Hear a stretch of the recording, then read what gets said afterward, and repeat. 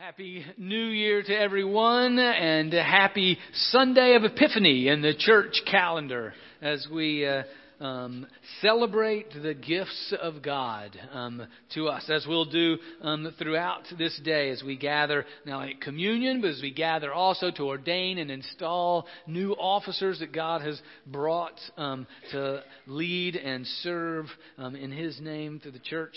And we start, we also celebrate the gifts of His Word. And we start a series for the next 6 weeks, Better Together.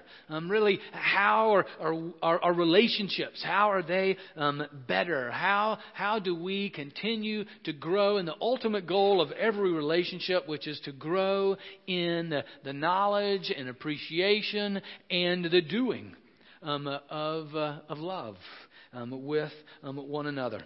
Jesus is clear, when He was asked, what is the greatest commandment? He said, love God with everything you got. Heart, mind, soul, and strength, and love your neighbor just like you love yourself. And what we'll see today in Romans chapter 13, if you want to pull out your Bibles and turn there, it's on 923 in your page 923 in your pew Bible, or you can follow along on the screen. Just that the goal of every relationship is to love, to grow in our love for one another. So let's pray together.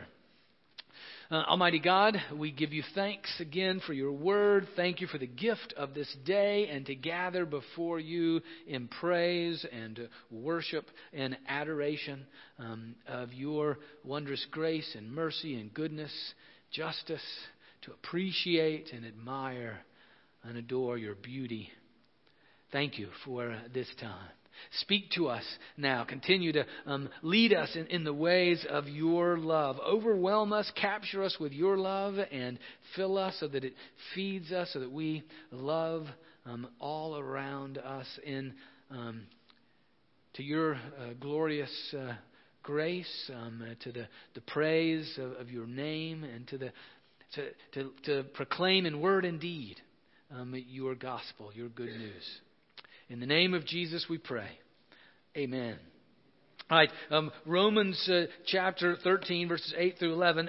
Interesting little passage here where Paul, in the first part of the passage, he's talking about how we're to obey the authorities, obey the government authorities that God has put in place that we're to obey. And that's even in Paul's day to the Roman government that we're to obey them. And even to say we're to pay taxes. That's you got a couple months now before you have to do all that work. But that is, Paul says, that's part of our responsibility as Christians to pay taxes for what the work that the government is doing that God has ordained as our greatest authority. And then he hits our particular passage in verse 8 of chapter 13, where right before it he's saying, so don't owe on your taxes, pay them. Don't have this debt that you hold back because you need to go ahead and pay them. If you're going to have a debt of any kind, if you're going to owe anybody anything, then at all times owe them love. And that's where we'll pick up with chapter 13, verses 8 through 10. Owe no one anything except to love one another. For the one who loves another has fulfilled the law. The commandments, you shall not commit adultery, you shall not murder, you shall not steal, you shall not covet, and any other commandment are summed up in this word: love your neighbor as yourself.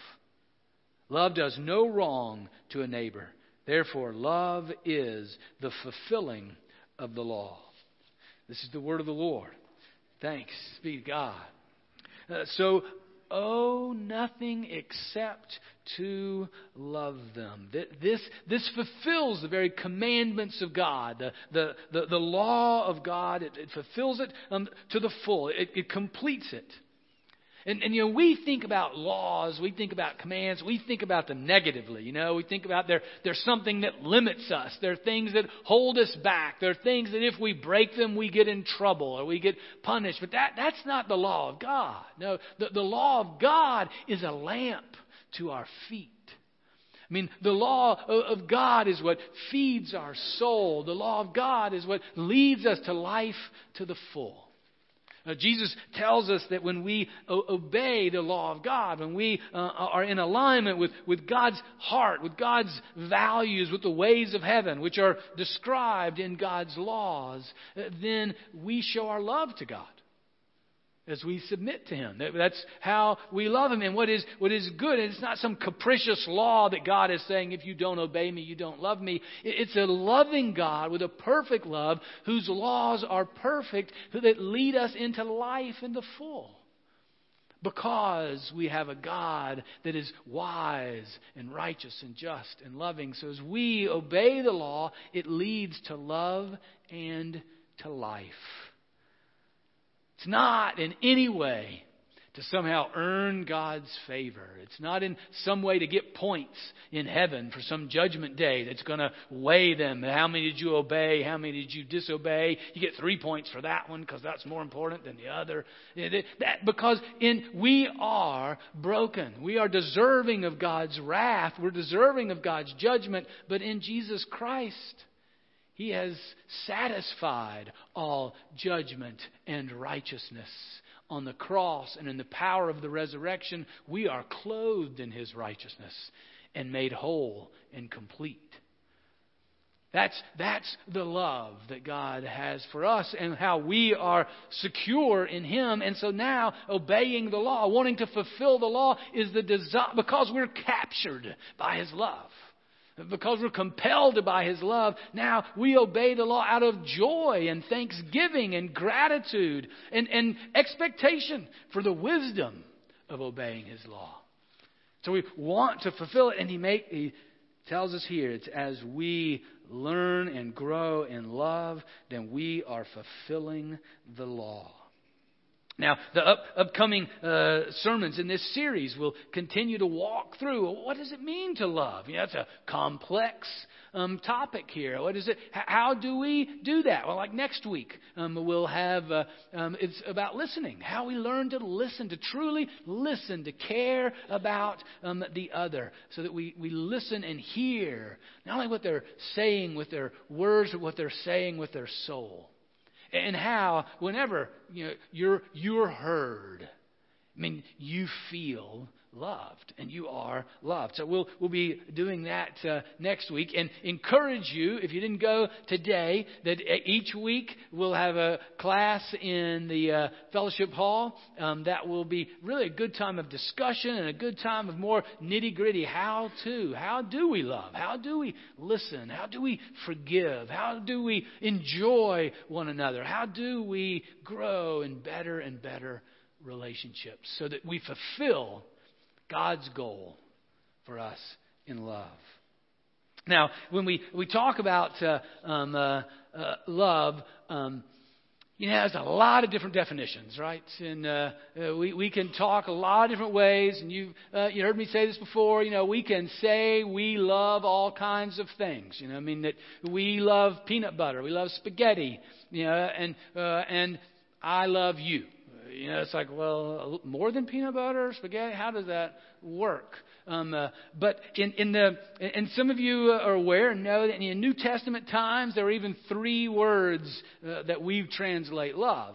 There's eros, which was where we get erotic love, which is that romantic love between two. And then there's this, there's philos, which is like Philadelphia, the city of brotherly love. So philos is like this mutual brotherly love. This is mutual love of friends. And then today, but the word we look at today is agape love. And that's the love that is used most often for God's love. And that's a one-way love. It's just a love that flows from God to us. It's unconditional. Matter of fact, it's what we don't deserve. Paul says earlier in Romans, he says, we were enemies of God. We were opposed to God. We were running from God, hiding from God. Yet God in His love called us, saved us,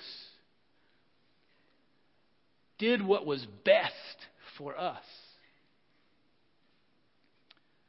John, in one of his letters, says, this is love, not that you loved God, but that God loved you and sent His Son as an atoning sacrifice to secure your forgiveness. It's an act of love that you didn't deserve, that we didn't deserve, that God brings because of His character, because of His nature. God so loved the world that He gave. It's just who He is, independent of what we have done or haven't done. That's agape. This one-way love that now He captures us and fills us with and now wants us to experience, wants us to grow into this. This isn't something that we can just go do tomorrow. Or at least I know I can't. It's not something that we just, this kind of agape love where it's unconditional towards another. Now, because I got sin and selfishness that still runs through in me that makes me want to be concerned not about you, but about me. And even when I get concerned about you, I'm getting concerned about you, about how you maybe get concerned about me. And you know how that just sort of keeps coming back. I mean, I can jump from you to you, from Dave, then to Sharon, and then Jen, and then Mark. I can jump from y'all. You'd be concerned about y'all all so that eventually, how does that relate to me? But God's love is that perfect love. That is simply that unconditional, unmerited, based on His character. And that's what we're growing into in our relationships. That's why He has us in relationships, so that we can grow into that and experience, even marvel more and more at that unconditional love of God and be captured by that love. Be captured by that love so that what we do, how we act towards one another, is to do what is best for the other to the best of our ability. If you pushed me to say, well, what is meant by agape love? What is that? How do we define that today? It's being captured by God's love. I do what is best for you to the best of my ability. Yeah, I think that's how God comes alive in us, and the transforming work that He's doing in us is to capture us with His love so that we do what is best for the other to the best of our ability. I mean, that's why He has saved us. That's why He's called us. To make us better lovers. To make us better lovers of Him, better lovers of creation, better lovers of one another, even better lovers of our enemy. See, that's why this is this kind of love that when Jesus says love your enemy, He's not saying I want you to feel this way towards them, or I want you to act towards them. What is the best thing you can do for them?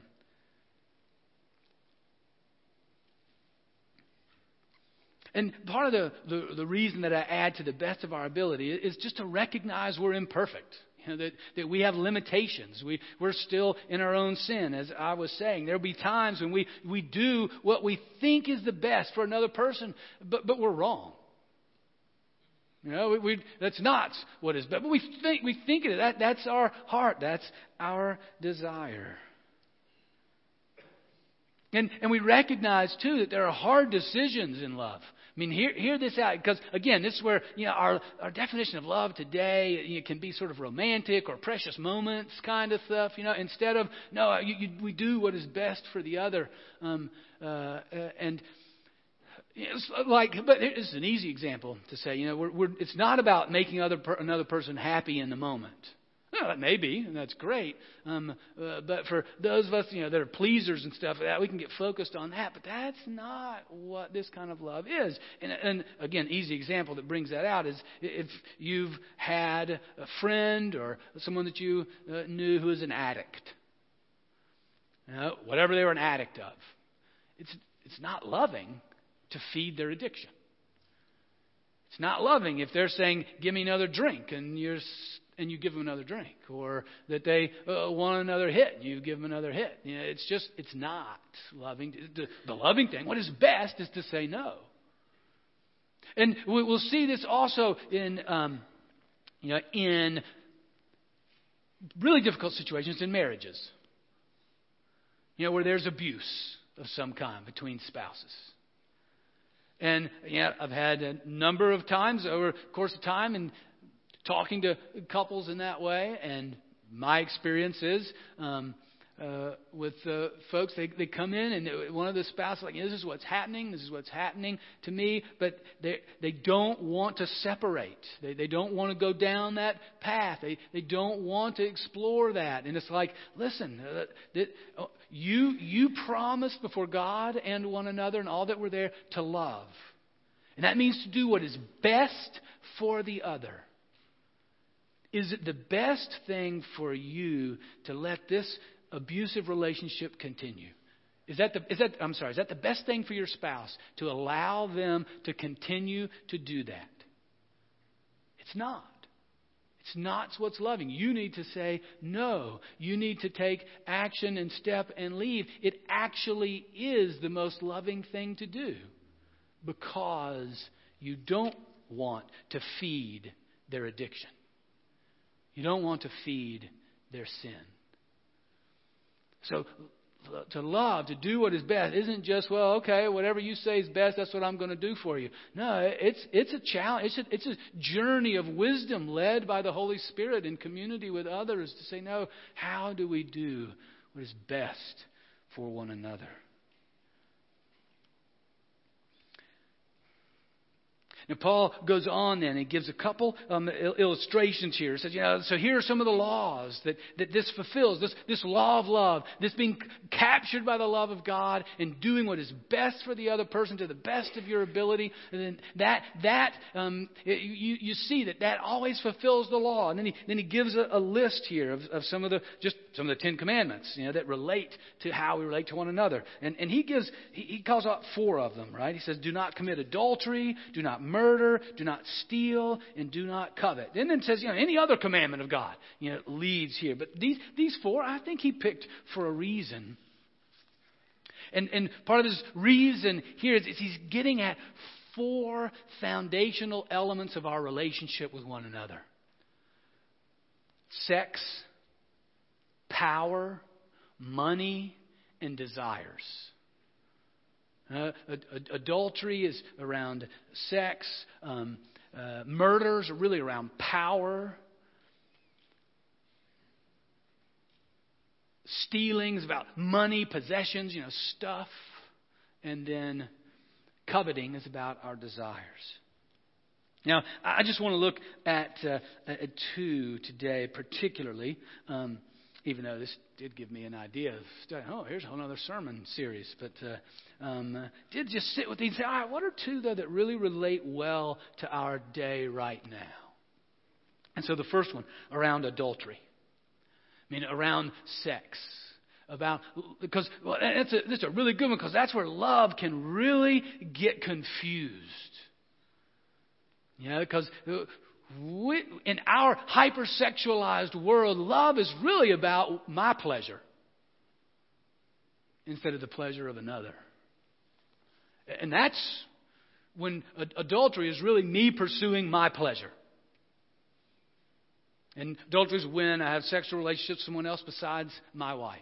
When I am unfaithful to the covenant promise that I made to God and to my wife before other witnesses of the covenant community.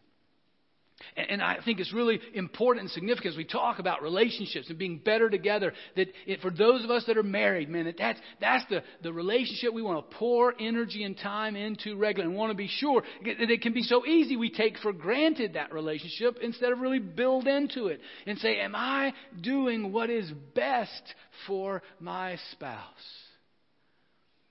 And make that the focus of my attention to the best of my ability. And I tell you, within the family, you want to love your children. The best way to show your children what love is to love one another as husband and wife. That will be the best way that they learn what love is. And the middle hour classes will be great to give particular details around that, or just to continue to think throughout this series. For those of you that are married, to say, how does this apply to my relationship with my spouse? And Gene will also, in the middle class, give us resources and other things that we can do to really delve deeper in there beyond this time. I think it's also significant because of the myriad of cases of sexual harassment and sexual crimes, and just all how that has just been revealed, all the issues around improper sexual relationships between men and women. And I think that being shown, that coming out, is just a sign of the reality of how broken our common message is about sexuality, about how self-focused it is, instead of truly agape love focused. Because I think the preponderance of pornography, which is so easy around us, whether it's hard porn or soft porn, or just the hypersexualized way that sex is used, particularly of the women's body.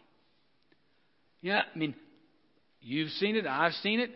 Yeah, there was a woman in a bikini selling shingles for a roof. I don't know how those relate, because one is uncovered mostly, and the other is supposed to cover. I don't know. But what that message forms in me is that a woman's body is an object of my desire. That's what it forms in me. It has nothing to do with love. It has everything to do with me. And that it objectifies, makes a woman's body an object then that is there to please me. And that's the very opposite of love. Matter of fact, Jesus says, if you lust after a woman in your heart, you've committed adultery with her according to his law. So significant in our day to recognize, man, there are powers that are at work that are forming us in ways that transgress God's law. That it's just so common. It's the water we swim in. Don't even think about it. And now it's being revealed and shown. So keep our eyes, again, our focus. And if we have this simple thing, what is the best thing for the other? And that will cut through the evil messages of our hyper-sexualized world today. Right? And because what we want is to have relationships. What I want is a relationship not where I see a woman as an object for my desire, but as a creation of God, created in his image, who's to be honored, respected, and cherished. And that's what I want for the boys that hang out with my daughters also.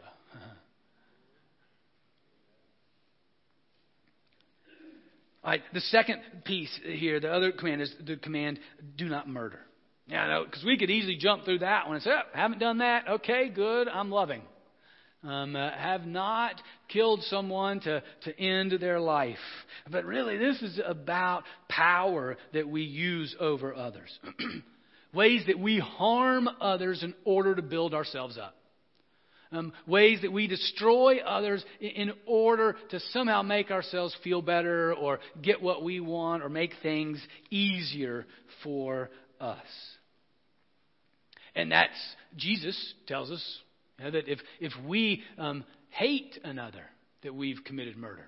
If we call them names, call them fool, then we've committed murder. We've transgressed the law of love. That we don't use our power to abuse others or to use others or to get what we want. Matter of fact, Jesus tells us that he didn't come in the fullness of his power in order to be served, but to serve. So in a few moments, we're going to celebrate the gifts of God and have the folks that will be elders and deacons that will be installed and ordained for this year, and pastors as well. And it's a good word, a good reminder as we come into that place of power and authority, that position, that it is a call to love. It is a call to serve. It is a call to seek God's agenda for what is the best for the other. It's not a place, okay, now I get to bring my agenda in here. Now I get to bring my voice in here to lead so we can do what I want us to do. It's a call to serve. That's why Jesus said that He didn't come to serve but to be served and to give His life as a ransom for many. And it's a good reminder then of any of the positions of authority, of responsibility that we have. They're to be characterized by this love of God for the other. What is best for the other? And as that becomes our guiding principle, then we fulfill the law. That law of love. So our goal in this journey, as we continue to focus on our relationships to be better together, is to owe to no one anything but to love them. To owe nothing to anyone but to do what is best for them in the best of our ability. To be journeying in that direction. Because that's the way of Jesus. That's what fulfills the law. That's what fulfills God's desire. That is the very character of God. So next week we'll jump into listening for heaven's sake.